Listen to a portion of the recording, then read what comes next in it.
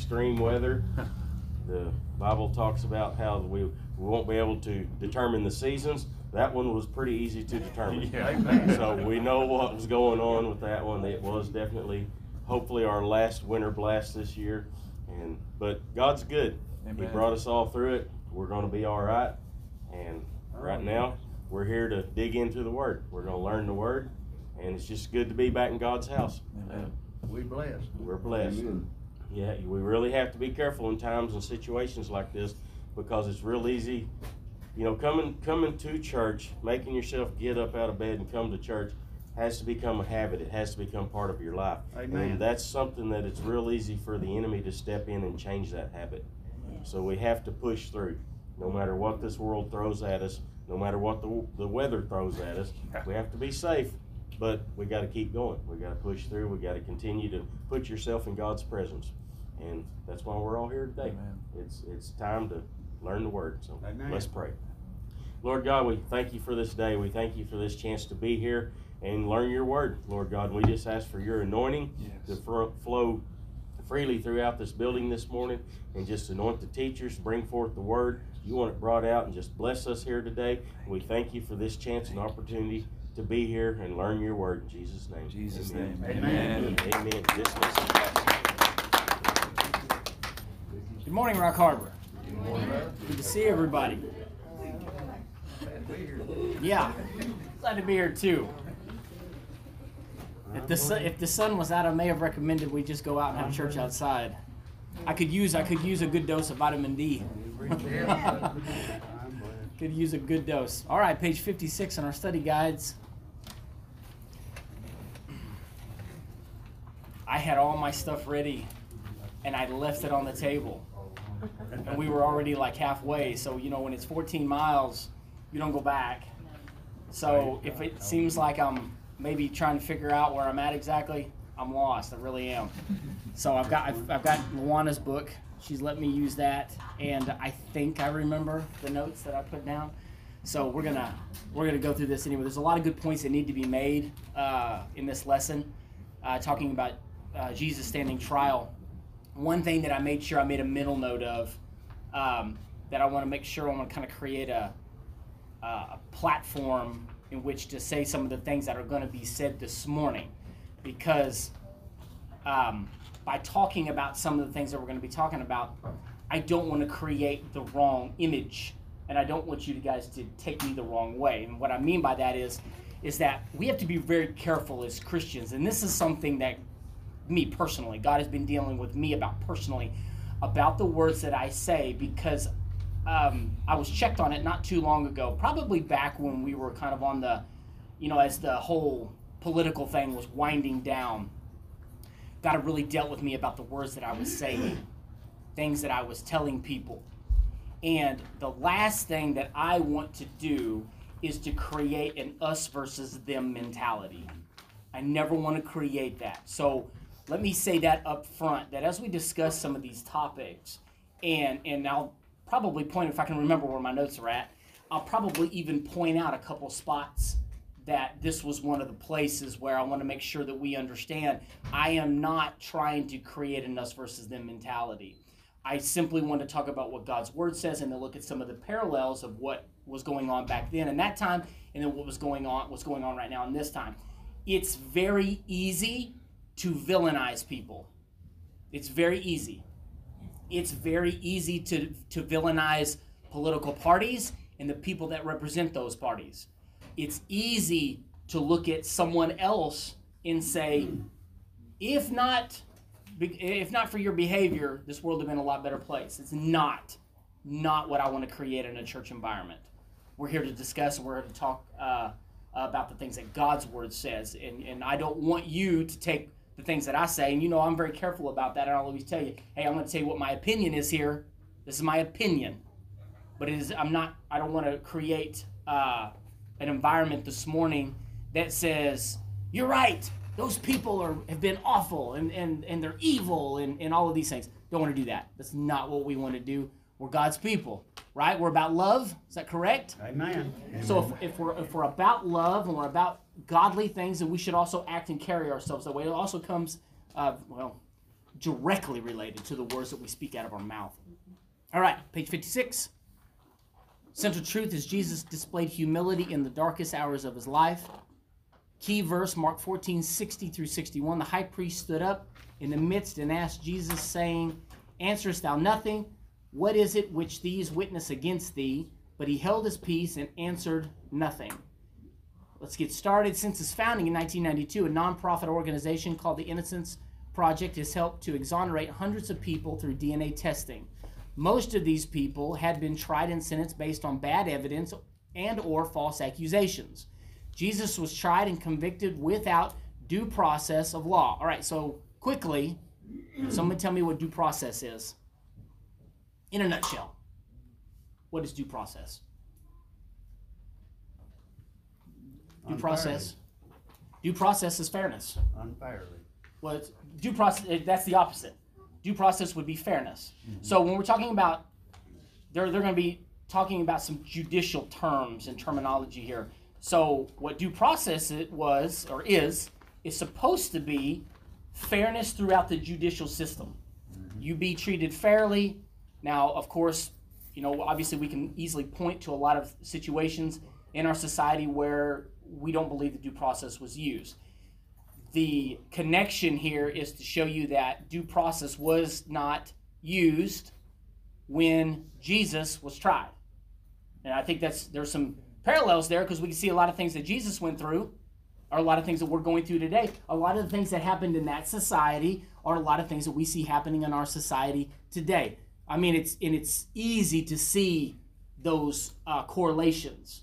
And I think that, you've heard me talk about this before, I think that we need to be aware of these things. I'm not saying you need to go out and just stir up a ruckus and then, you know, go rebellion on everybody and anarchy. That's not what I'm saying. I'm saying that we need to be aware of these things. We need to be very aware that there are things that are going on in our society right now that are changing the view and changing the outlook of things for generations to come. Now, that should be alarming. Amen. If you have a mentality that, what does it matter? I'll be gone before too long anyway. Doesn't really matter. Well, that's not really a good attitude to have about it, because we could easily say, and I'm careful about saying this because I don't want to create the wrong picture. Yes, Jesus could come back at any time. He could. Amen. He could anytime. I would definitely say we're closer now than we've ever been, right? Amen. Okay. With that said, what if this thing still goes on for the next 75 years? What about my great-grandchildren? Come on. Amen. If we always have a perspective that, well, what does it matter? Do what you want to do. I'll be gone anyway. That's not a good perspective to have. Or the perspective of it's almost like we adopt this, well, Jesus is going to come back, so it'll fix it all. I believe you. I believe Jesus is coming back. But for the time being, we need to be proactive, we need to be aware, and we need to continue to be the very thing that lives out the gospel in front of this world. We need to continue to do that. That's very challenging. It is. It's very challenging now. I'm not really big on adopting, how do I put it? Like a all-in idea. And what I mean by an all-in idea is we create an idea that it's totally to one side, and it's going to happen exactly like this. If you hadn't figured this out in your life, life is full of variables. Tons and tons and tons of variables.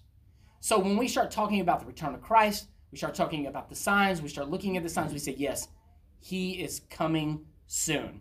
Let me give you just a brief story, and then I'll get back to the topic. I remember when I used to go down to the Church of God here when I was 16 years old. I was saved when I was 16. That's when Misty and I met. I was 16, she was 14.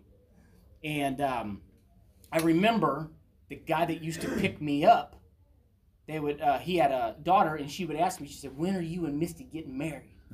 And it was always fun, you know, it's fun to talk about, you know, the little girl was excited about that. Now, we're 16 and 14, right? Long way away. And he said, they're not going to be married. Jesus is going to come before them. That was his answer every single time. He said, Jesus is coming before them. They're not going to ever be married. Well, I'm married I have 5 kids. I've been married for 19 years this coming Tuesday.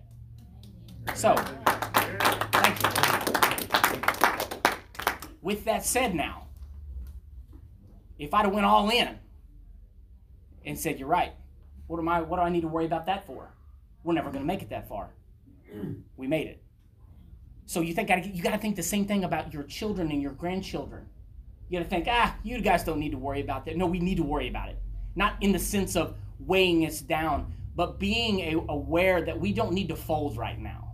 It's not the time to fold. This is the time to really push and make sure we keep the gospel in our society. I think too often we get too attached to, at least I know that I had been, too attached to watching politicians make decisions and then weighing on what was going to happen based on what they did. The gospel, whether it's Republican or Democrat, the gospel is not based on whether it goes forth is not based on who's in office. That's based on me. Amen. That's based on me. And far be it from me to put that responsibility on someone else and say, you need to do it the way that we want to do it because it makes it easier on us. Well, history is just laden with the church not having a really good time and it making it quite difficult at times for us to get the gospel out. If we have to go through that, then so be it. But it's not anyone else's responsibility to spread the gospel but mine.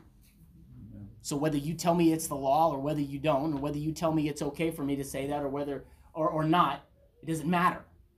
I don't need your permission to spread the gospel of Christ. Come on. Amen. We've got to, as God's people, we've got to really come to that place. Okay, so due process was fairness of law, in his case, by those with bad motives. The Jewish religious leaders wanted him to be convicted and handed him over to be killed.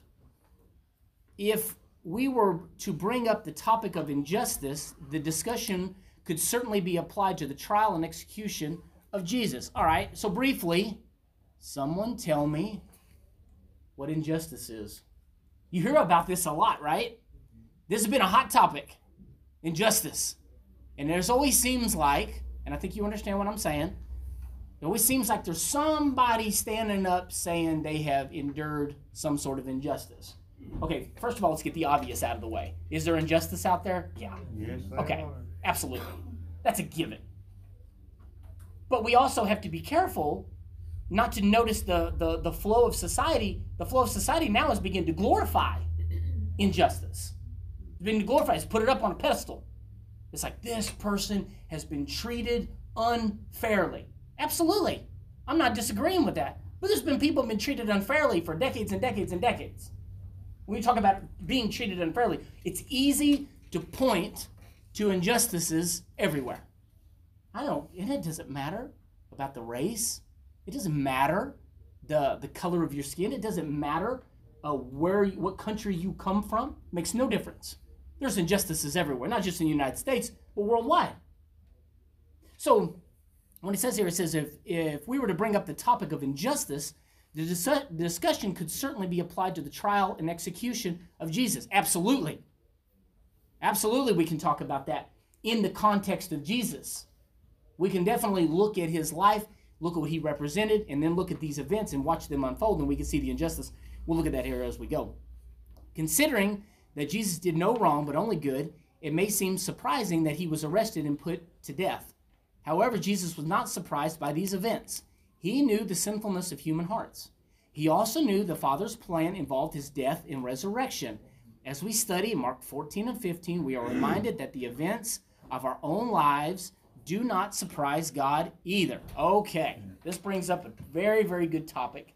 And once again, this is one of those places where I want to be really careful because a lot of people believe a lot of different things. When I ask this question, you'll know what I mean. We said here, it says, as we study Mark 14 and 15, we are reminded that the events of our own lives do not surprise God either. Okay, so I would also agree that the events of my own life do not surprise God. The things that you've gone through, they don't surprise God. But let me ask you a question. I think this is very important. How do you see God as far as the way that he understands what you go through? Do you see God as a God who, as the Bible would say, I think that was, is it omniscience, I believe? All-knowing? Omniscience, I believe, is all-knowing. Omniscience being all-knowing. Do you believe that God is an all-knowing God to the extent that he already knows what you're going to do before you do it? Or do you believe he is a God that allows free choice, but he understands and knows the end result? Come on, amen. Now, I'm not asking you to give me hands, and I don't want to know anybody's opinion, because what we're going to do, what we do there, is then we'll pit people's opinion versus opinion. I'm not trying to do that. I want you to look at the way that you think about it, because it's very important that the way that you see God in that manner is the way that you're going to live your life. I had a conversation with somebody not too long ago, and I'm going to unfold what I believe on this. We're having this conversation. He said, God already knows how I'm going to die, so it doesn't really matter what I do. I said, hold on a second. Now, God's all-knowing, and I get that. But if we start attributing him to the point of saying, well, he already knows how all this is going to go, so it doesn't really matter what you do anyway. Do you see the danger in that? Mm-hmm. That's a dangerous mentality. Amen. Starting to consider that, well, God already knew all these things were going to happen. Well, I don't have time to get into all the biblical evidence, but there's some great scriptures, and when we start talking about, you know, the way God has foreseen certain things. Now, there were certain things that were called out in the Bible. You know, God said these certain events are going to take place. Is it because that God can foresee the exact steps that are going to lead to that? Or does he understand humanity? It's kind of like this. I'll give you an example. Take a car, buy it brand new, right off the lot. Brand new car. I don't have a lot of knowledge about vehicles, but I know enough to know that if you drive that vehicle enough, at some point in time, it's going to break down. Mm-hmm. Come on. Some point in time. The thing could have the best running engine. It could have all kinds of special features. Didn't make a difference. At some point in time, that car is going to break down. And I don't have to be super intelligent to understand that. I just know that over the long haul, it's going to end up this way. I truly believe that's the way that God sees a lot of the things that happen in humanity. Does he know every last step that you're going to take? I don't believe that. I do believe that he knows how it's going to end, though. I believe it. I believe Revelation, don't you? Yeah. But what is that based on? Is that based on just the predetermined path, that God's already worked out a path for you and he knows exactly where you're going to eat lunch today? Yeah. Well, if he already knew all those things, then where's the power of choice? Come on, amen. But see, I know no matter what choices you make, that vehicle's still going to break down at some point. Why? Because it's in its nature. It's going to break down at some point. I change the oil. I can do everything I can, but at some point, something's going to wear out. It's going to cause it to be grounded. Amen, because it's man-made. It's man-made. God understands humanity that way. He's like, look, it might be delayed for a while. You can make the decisions to avoid it, but at some point in time, you're going to follow your natural roots, and you're going to end up right here. That's the way it's going to end up. This is the way it's going to be. You still get to choose. I think it's important. It's very important that we understand God correctly. Because if we always look at God as being the God that already knows your life to the point where he knows every step that you're going to make, and you don't actually get a choice in the matter, it's already predetermined, that changes the way that you live for God. It changes your perspective. This conversation that I had with this gentleman was the same. It was about if he already knows that I'm going to die on a particular day, then I'm just going to live life and just do whatever I need to do. And I said, well, I mean, a lot of those factors play into it. Your diet, how you treat your body, how you take care of yourself. There's promises that God gives in his word that you can have longer life if you'll honor your mother and your father. Yes, amen. He promises long life. So you're telling me that it doesn't really matter, though. Yes, it does. It's already predetermined. He already knew whether I was going to honor him or not. No, it's a choice. You get to choose. I tell you that because we need to make sure that we understand the God that we serve. We understand the version of him that is on high, and he's intertwined in everything that you are doing. He knows your heart. Yes, The amen. Bible says that he is his ways are higher than our ways, and his thoughts are higher than our thoughts. Mhm. Now that takes it into a completely different realm. He said, I don't think like you do. As a matter of fact, my thinking is higher than your thinking. Mhm. So I'm trying to figure out God, but God already understands me. Well, like you done said it, God knows our heart. He knows the hearts. And he knows more or less what I'm going to do before I do it. Mm-hmm. Because he knows me inside and out, and you know, Mm-hmm. and everything. But still, he gives me a choice to make up my mind to You got to make up your mind, right? what I want to do. If I want to go against him, I will. Mm-hmm. And he'll just step back and let you.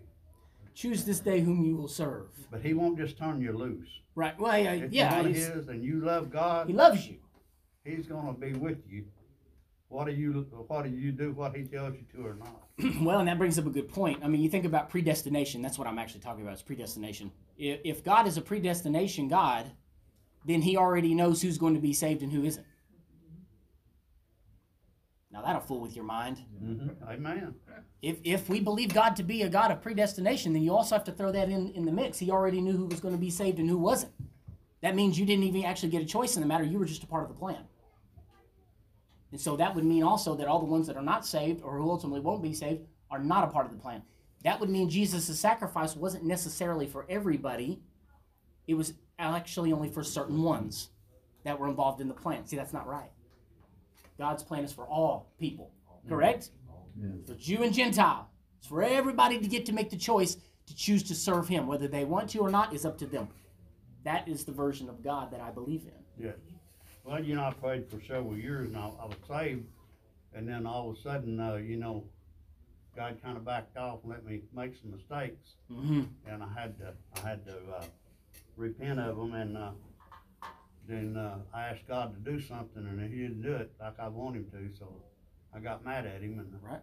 I could have stayed mad at him forever, you know, if I wanted to, but it got so hard in my mind and in my life, but I seen, well, God, you done it, but you know, you didn't do it the way I wanted you to. Mm-hmm. But I'm gonna, anyway, I came back to God and Yeah. repented because I was mad at him. I told Right. God, I'm sorry, I'm mad at you. Right. I was mad. You gotta be honest. I was mad at him because he didn't do it the way I wanted him to. Right. But he always takes care of things if you let him. He does. Absolutely. But he's gonna put you through some trials. You're gonna go through some trials that'll almost take you down. Yes. And Will. he does that for a purpose, Yes, he allows those to things. show you that he's really God and he can handle everything. Yes, absolutely. It's a good point, Jim. All right, let's just jump. Let's right into our scriptures this morning. I want to keep things moving. And I understand that that's kind of a hot topic. So if you don't believe exactly the way that I believe, or some of the things that we talked about this morning, it's okay. You don't have to. Don't be upset about it. It's definitely something though that I want you guys to examine your hearts about and your minds and be thinking about those things. Sean, sir, if you don't mind. Yep.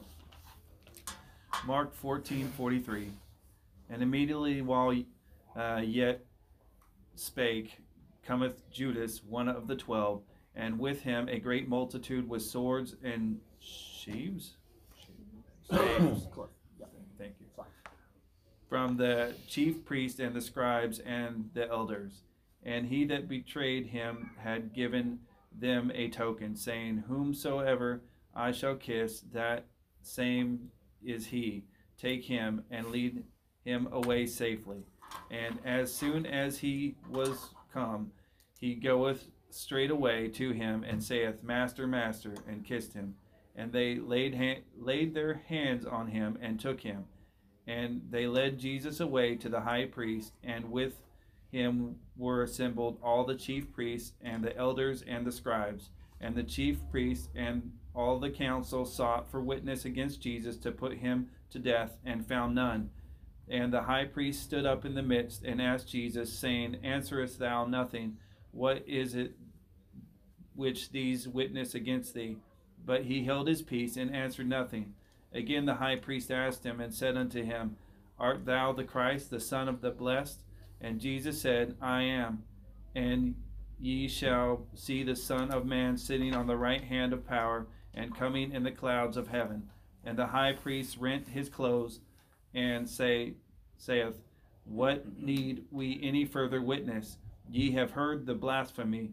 What think ye? And they all condemned him to be guilty of death. And straightway in the morning the chief priest held a consultation, thank you, with the elders and scribes and the whole council, and bound Jesus, and carried him away, and delivered him to Pilate. And Pilate asked him, Art thou the king of the Jews? And he answering said unto them, Thou sayest it. And the multitude crying aloud began to desire him to do as he had ever done unto them. But Pilate answered them, saying, Will ye that I release unto the king of the Jews? And they cried out again, Crucify him. So Pilate, willing to content the people, released Barabbas, thank you, unto them, and delivered Jesus, when he had scourged him, to be crucified. Very good. All right. Section 1, betrayed and arrested. The night before Christ's crucifixion, he took his disciples to Gethsemane to pray. He brought Peter, James, and John nearer to his place of prayer, then moved ahead and fell to the ground in heart-wrenching prayer. We've kind of covered some of this before, so I'm not gonna rehash those particular events. But we know you remember the scenario. You remember that the time was drawing near for crucifixion. He was vexed. He asked Peter, James, and John to come and pray with him.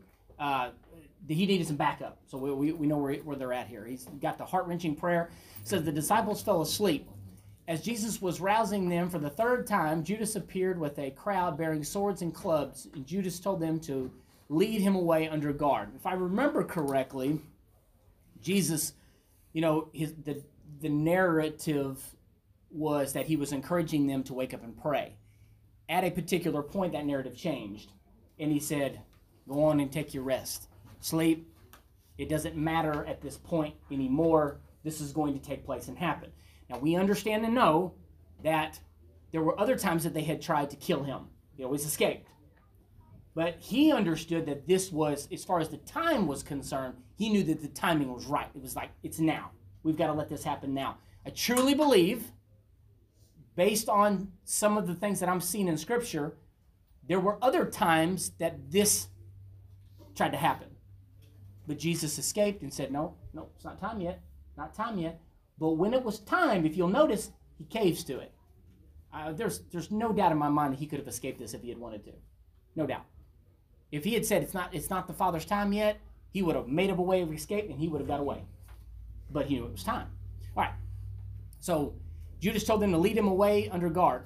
Early in his ministry, Jesus had escaped an angry crowd intent on killing him. Judas did not want those with him to lose track of Jesus, either through Jesus' own actions or any attempt by his disciples to free him. Jesus' treatment by Judas shows the pain of betrayal by someone close. Judas called Jesus rabbi, meaning master or teacher, and greeted him with a kiss, a common practice for a disciple to his teacher. Well, let's look at it like this, and let's pose a question. Let's look at it as close friend. You've had close friends before, right? Have you ever been betrayed before? We call that stabbed in the back in Western culture. You were stabbed in the back. You were done wrong. Let's put it that way. One of the great parallels, and we know that one of the biggest things that we can discuss from a Bible perspective is how to forgive people. I think that's probably one of the most difficult, most deep and intimate things talked about as far as conversation is concerned is forgiveness. If you try to look at what Jesus went through with Judas not from the perspective of we already know how this is going to end, because once again, we have a tendency, and I'm not saying you've done this, but I've done it, you have a tendency to villainize Judas. And because he fits the perspective of villain, we actually miss the point of the story. Now let me ask a question. Do you think that Jesus loved Judas? Amen. He loved him. Amen.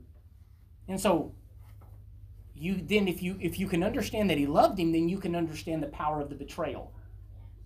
Because like I said, I mean, if you read through it from just a reader's perspective, you think, Judas is so awful guy. I can't believe he did that. I can't believe he got caught up in that.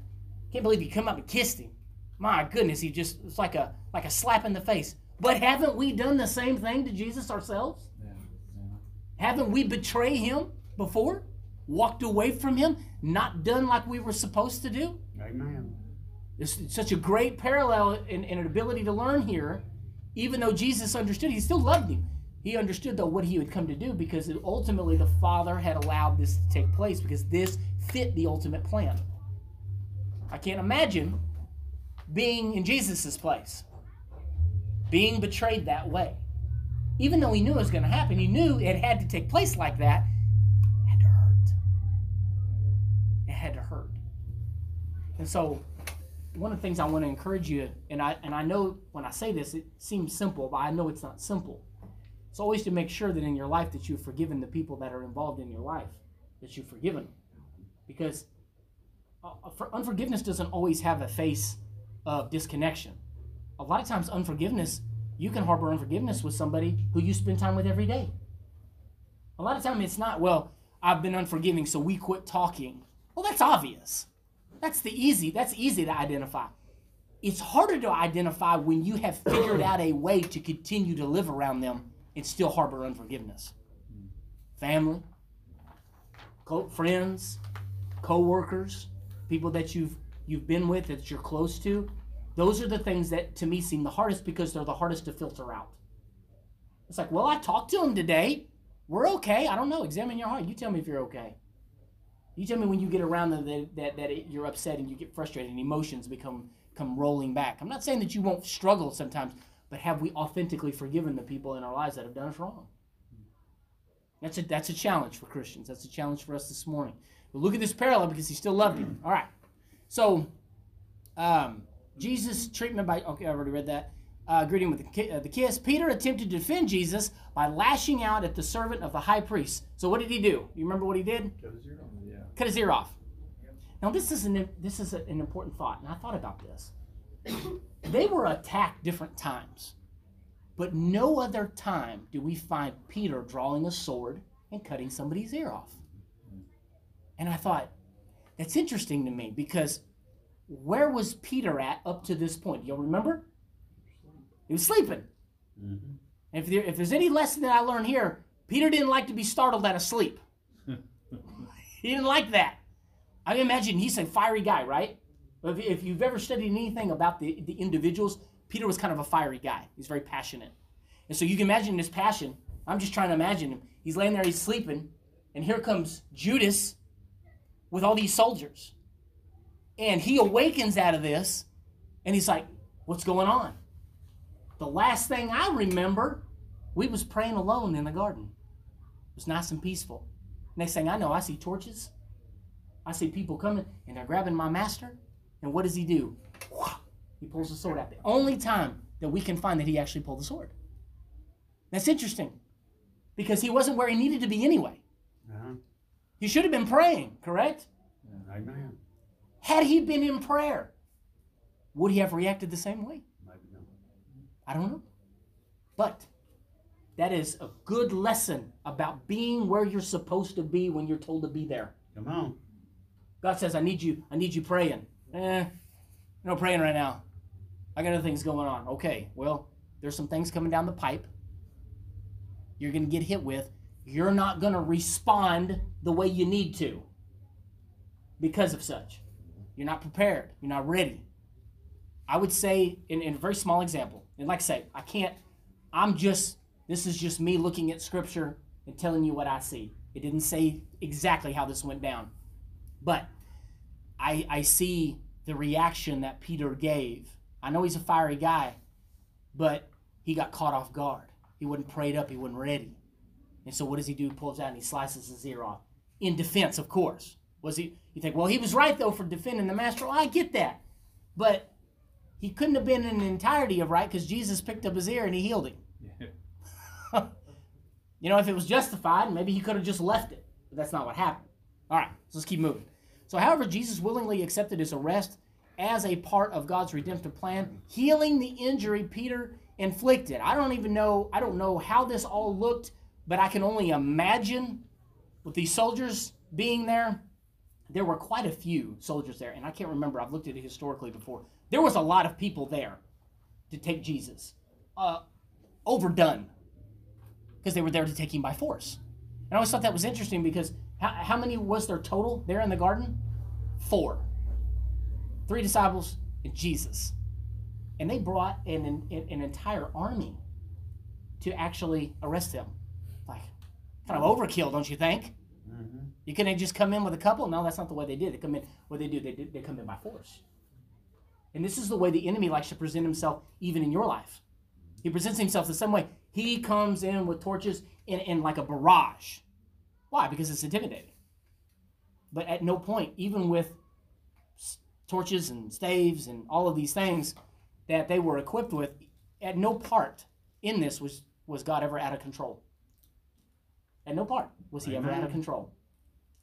They had only gotten that far because God had allowed him to. Remember they said, who are you? And he said, I am. And what happened? Yeah. He fell back. Power, authority. Okay. Jesus uttered a key question. Am I leading a rebellion that you have come out with swords and clubs to capture me? Good question.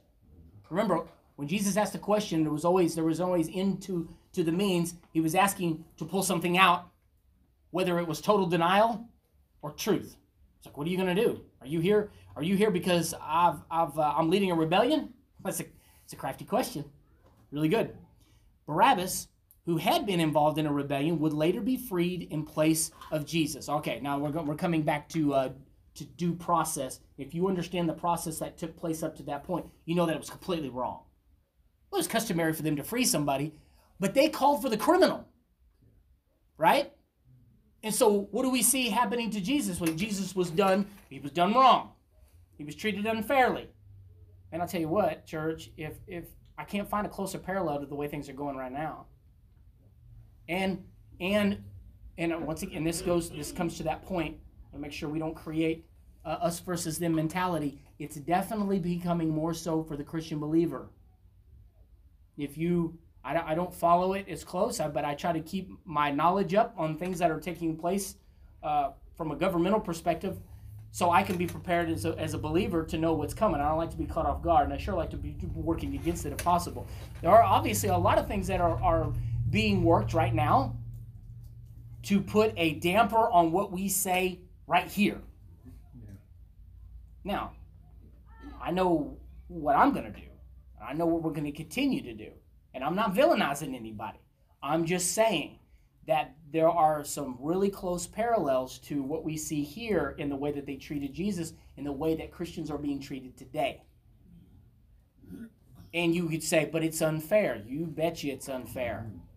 But I don't quit, and neither do you, just because things are unfair. Sure feel like I want to, though. Sure feel like it'd be better if it wasn't unfair. I've quoted different things all the time. Constitution. Well, look, they're not doing what they're supposed to be doing. And what do I do? I get all stirred up. I'm like Peter. I pull out my sword, right? And I'm ready to cut somebody's ear off. I was like, take me to the White House. Right. Come on, you got to feel the same way I do at times. Amen. So, after I come down off of my anger high and realize where I'm at, and this is where God has been teaching me. It doesn't matter. It doesn't matter. You can only do so much. You're gonna have to understand that life is something to be lived each and every day with the power that you have been given to spread the gospel, to be a light, to constantly speak good things. I'm being very careful. Let me be honest with you. I've been very careful not to speak to people about politics because oftentimes it creates a negative vibe and a negative feeling. As a Christian, I need to be talking to you about the truth, about the gospel, and encouraging you. But while I do agree that it's great to discuss certain things that are going on in our country and in our world, if that becomes the dominant topic, and that's the only thing we talk about when we're together is how bad things are, then we are off balance. We're out of balance. We don't talk about Jesus no more. We don't talk about how good God has been. We simply talk about how bad things are and how bad things are getting. You have to be very careful about letting yourself slip off into that. Come on, amen. You say, but it's true though, Tanner. Listen, if it's unhealthy, it's unhealthy. We create either an unhealthy environment or a healthy environment. And I wonder at times why at times I feel like I couldn't pray correctly. Let me be raw and honest with you. There have been times I had been praying and I couldn't even pray fervently. I couldn't even get through because all I could think about in my mind was everything that was going on in government that I didn't like. Now, at that point, it's gone too far. I've let it overwhelm me, and it has become a seed in my mind. I realized that. I realized I was wrong in that. I've taken steps back, and I've allowed God's word to begin to speak to me again. Allow the Holy Spirit to speak to me again. You speak to me. I don't want government speaking to me. I want you to speak to me. You and the Jennifer. Well, you know, it says that you have to confess what you can either confess defeat or you can confess non-defeat. Right. And whatever you say, that's what you're going to get. That's what you're going to get. I totally agree with that. I like that little deal on Bambi when Thumper said, if you can't say nothing good, don't say nothing else. That's good. Yeah, good example. That's good. Very good. Really great. Jennifer, go ahead. Very I good. was just going to say the choices of the people. I mean, Yeah. then and now. If it was good or it was bad. Yeah. And the people chose Barabbas. They chose the wrong one. Chose the wrong one. I mean, and you look at today, I mean, just, you know, one of the biggest examples is pro-life or, you know, not. So Sure. you're either killing or you're living, you know? So, I mean, it's still a choice of the people. Yeah. You just there's no lukewarm. No. So No, and it's definitely become more concise as we've gone down. And I think she brings up a really good point too. It in regardless of as a believer, I know where I stand on that. But remember, we wrestle not against flesh and blood, but principalities and powers and rulers of darkness, wickedness in high places. Am I saying that right, Sean? Amen. I think I got that right. And you have to stand up. Yeah, you have to stand up. So we're not going to villainize our brother or sister, right? We're not going to villainize someone else. We understand where's this coming from? It's coming from the devil. Uh-huh. Did you have something else you want to say on that? Very good, thank you. Still something I heard from Kings not too long ago, but I think it's in Corinthians. I don't remember where it's at, but pretty much he was talking about they're all adulterers and fornicators and homosexuals and all that, and pretty much listing all the sins and stuff. And then Paul brings up, it's like, and you guys used to be just like them. Right, Like, yeah. And sometimes we forget that. Just as we, that we right. used to I be can't remember just the as wording. wicked and just as evil. Yeah. And they Good point. get on that high horse, and I know I put myself up there sometimes, and I'm like, Sure. the Lord has to chop out my feet. I'm like, nope, you used to be just like that, if not worse than that person right there. And it's Right. like, ugh. Easy for us to cast judgment. Good point. Okay, let's keep moving. Note the irony of Jesus' arrest. He was taken by force as though he were dangerous. He was taken at night despite the many times he had taught publicly. Verse 51 through 52 record an incident unique to Mark's gospel. A young man following Jesus fled naked, leaving his garment in the hands of those who seized Jesus. Some believe this young man may have been Mark himself. It is noteworthy that this man stayed with Jesus until he was taken, yet he, like the others, ultimately fled. All right, let's go to section 2. Before the high priest, Jesus was taken to the high priest Caiaphas. Gathered there was the entire body of the Sanhedrin. Peter followed from a distance and was admitted with the help of John into the high priest's courtyard. Rome did not allow the Sanhedrin to carry out the death penalty. The Jewish court needed to first condemn Christ, then hand him over to the Romans. I personally like the judicial system and watching exactly how those things were carried out, because you can see the flaws. You can see the flaws where he should have been innocent, and he was innocent, and they should have carried it out as such, but because of power, because of pressure, because of politics. That was politics. Yeah. That's politics to the max. Because of politics, they had to operate that way. And believe me, let me make sure. Remember, we're not villainizing anybody. Believe me, politics is the same today. It's the same today. It's not all corrupt, but there's a lot of corruption in it. It's not all bad, but there's a lot of bad in it. And you've heard me say it before. People from the church have got to rise up and take these spots. We got to be ready for that whenever God calls, an opportunity calls. If it's in your place to be able to do so, I think God's people have got to be the ones running for offices if you want to get your country back in order again. It's very simple. 2 false witnesses misquoted Jesus as saying, I will destroy this temple made with human hands, and in 3 days we'll build another, not made with hands. The witnesses, and I don't have time to go through there and find all that, but it says the witnesses contradicted one another. Jesus was silent in response to the false testimonies. The high priest then tried to get Jesus to incriminate himself by asking if he was the Messiah. Jesus answered, I am, asserting that he was the Son of Man, a messianic title, and would return on the clouds of heaven. Caiaphas tore his clothes because Jesus, in his view, had just committed a capital offense. Do you guys remember the story? You remember when he tore his clothes? All right. So you look there, and I want someone to turn to Leviticus 24. Somebody turn in their Bibles to Leviticus 24, and I want you to read that. And I want you to read it, and I want to show you where he got his anger from, because we understand that there was Levitical law that they run by, but it was Levitical law with a splash of Pharisee. It was Levitical law with a splash of priestly opinion. Okay, so I want you to look at Leviticus 24. And when you get it, say amen. 24:16. Amen. Sean, read Leviticus 24:16.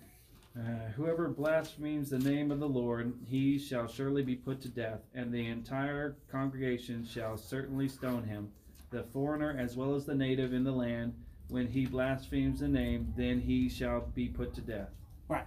Because of what? Because he blasphemed the name of God. Mm-hmm. He asked him the question here. He said, are you the Son of God? And he said, that's me.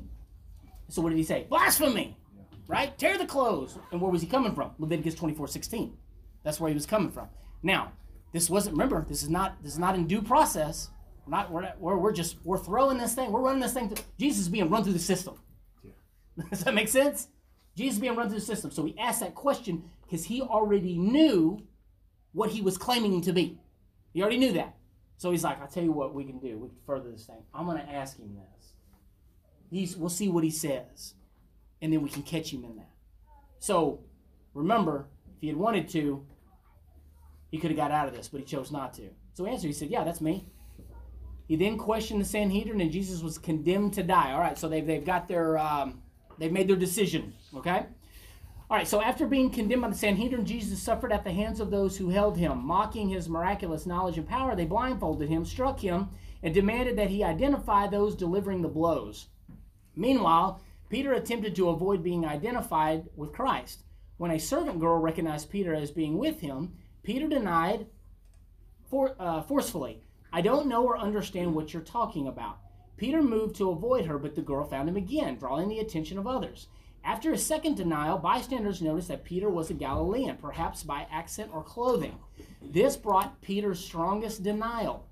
The mention that Peter swore likely does not mean profanity. Well, if you study those words, you study the word, it says that he specifically that he swore. Now, what that means is that he was taking an oath. That's what that means. So, but when you took an oath, though, I mean, like you and me, we say, I promise I won't do that again. You remember like your kid says, I promise I won't do that anymore. That's like a really loose version of an oath. This, when you made an oath then, it was of the highest order. So when it says that he was swearing, he was saying, I take an oath in front of all these people. And this is actually where it got kind of dicey, because this is where the denial's at. This is where the denial's at, because it's almost like, show me to see your Bible. It's like lying under oath. Yeah.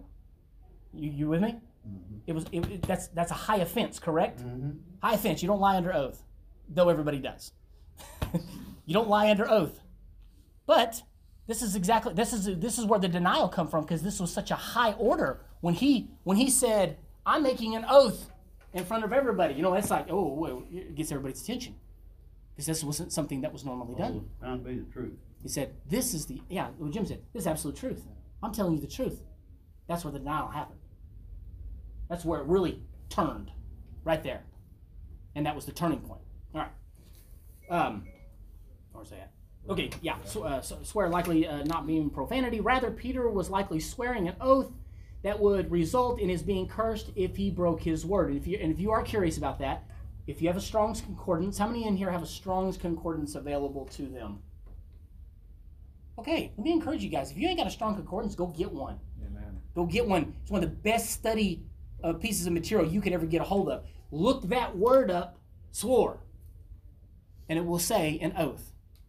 I've used Strong's for a long time, guys, and that's probably one of the best teachers that I've ever had personally, because a lot of times we think a word that was mentioned in Leviticus is the same word that was mentioned in Matthew. And actually, if you look them up, they're two completely different words. Remember, we're coming from the Jewish language, Greek, Hebrew, and coming to Western culture. Well, we got a big gap to sew up there. So we gotta have the right study material. So just an encouragement. All right. Despite Peter's promise in Mark 14:31, he had denied his Lord repeatedly. After his resurrection, Jesus would let Peter reaffirm his love for him. For now, he was overcome by his failure and began to weep bitterly. And so there's always a contrast that's given, and I'm going to say I'm running out of time. The contrast between what Peter did in his denial and what Judas did in his denial, right? Peter, what did he do? He broke, he got humble, he said, forgive me, forgive me. Judas, there's no record that he repented. He was angry, and I think he wept, he was upset, but he never says that he repented. And he went off and he hung himself. So, you see the contrast there. And so that brings up the point, if, regardless of what we've done, because can we agree that there's nothing worse than denying Christ? That's a high offense. I'm talking deny Christ in action, deny Christ in word. You think, man, that's like the worst thing. But what happened? He was forgiven. And then ultimately, he had told him, he said, I'm building my church upon you. You're the rock. I'm building it upon you. You're the one that's going to take this thing and spread it, even in the face and even in the midst of mistakes. Even in the midst of that. All right, let's go on. I got to finish this out. I got 2 minutes. Pilate, the Roman governor of Judea, resided on the Mediterranean coast in Caesarea. When he was in Jerusalem, he stayed in the palace constructed by Herod the Great. Since the Roman officials began their work at daybreak, the Jewish rulers were free to bring Jesus to Pilate early in the morning. The Jewish leaders had charged Jesus with blasphemy, but this would mean a little to a Roman official, so they altered their claim to treason. Due to political unrest in Israel, Pilate watched carefully for any rebellion, and that's where it really got kind of difficult, because he was having to make decisions. He was trying to make the right decision, but his decisions were based on pressure and what everyone else wanted. That's a tough situation. Pilate asked Jesus if he was the king of the Jews, and replying, "You have said so." Jesus used a figure of speech to answer yes. Pilate was amazed that Jesus remained silent amid the accusations of the chief priest. Those gathered at Pilate's residence had a choice to make. According to custom, one prisoner was released during the Passover festival each year. One choice was Jesus. The other choice was Barabbas, a man accused of insurrection and murder in an uprising. Okay, so this wasn't just a guy who had robbed a local store, okay? Amen. He wasn't being accused of petty theft. What was he being accused of? Murder. Insurrection. Yeah, against their own people. So this guy's been known for murdering and saying I'm not even want to be a part of you people. Which is, once again, very high offense. Perhaps attempting to preserve Jesus' life, Pilate asked the crowd if they wanted Jesus released to them. He realized that the chief priests had delivered Jesus to him out of their own self-interest and envy. So he knows this is not right that we do this to this man. It's not right. This is not right. These people are on a, what's the witch hunt? Did I say that correctly? That's what Loose he said. term. It was a witch hunt. Yeah. But the chief priests incited the crowd to ask that Barabbas, who shared their contempt for Rome, be released instead. So they thought they had an ally there. Pilate, known for his harshness to the Jews, now released control to the crowd, asking what he should do with Jesus. They could not name Jesus' capital offense, yet they insisted that he be crucified. That's very interesting. And this is where let's come back down to, and I'm totally out of time, so let me come back to that phrase again, due process, and being treated fairly in a judicial system. So from this point forward, I don't know what you're going to have to go through, what you're dealing with now, or the things that come in front of you that you have to overcome. But let me make sure that we all understand that life isn't fair. Amen. And do we all agree with that? Not even from a law perspective, okay? It's not always fair.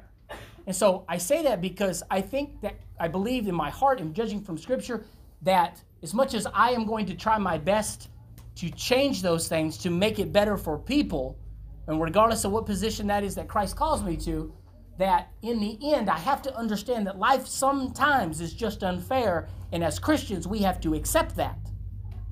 We have to be okay with being treated like dirt sometimes. Rising up and continuing to spread the gospel. Continuing to forgive. Remember, we just talked about that. Continuing to operate in the truth. Whether somebody makes it fair or legal or not. We still need to be God's people. God bless you guys. I'm out of time. Thank you.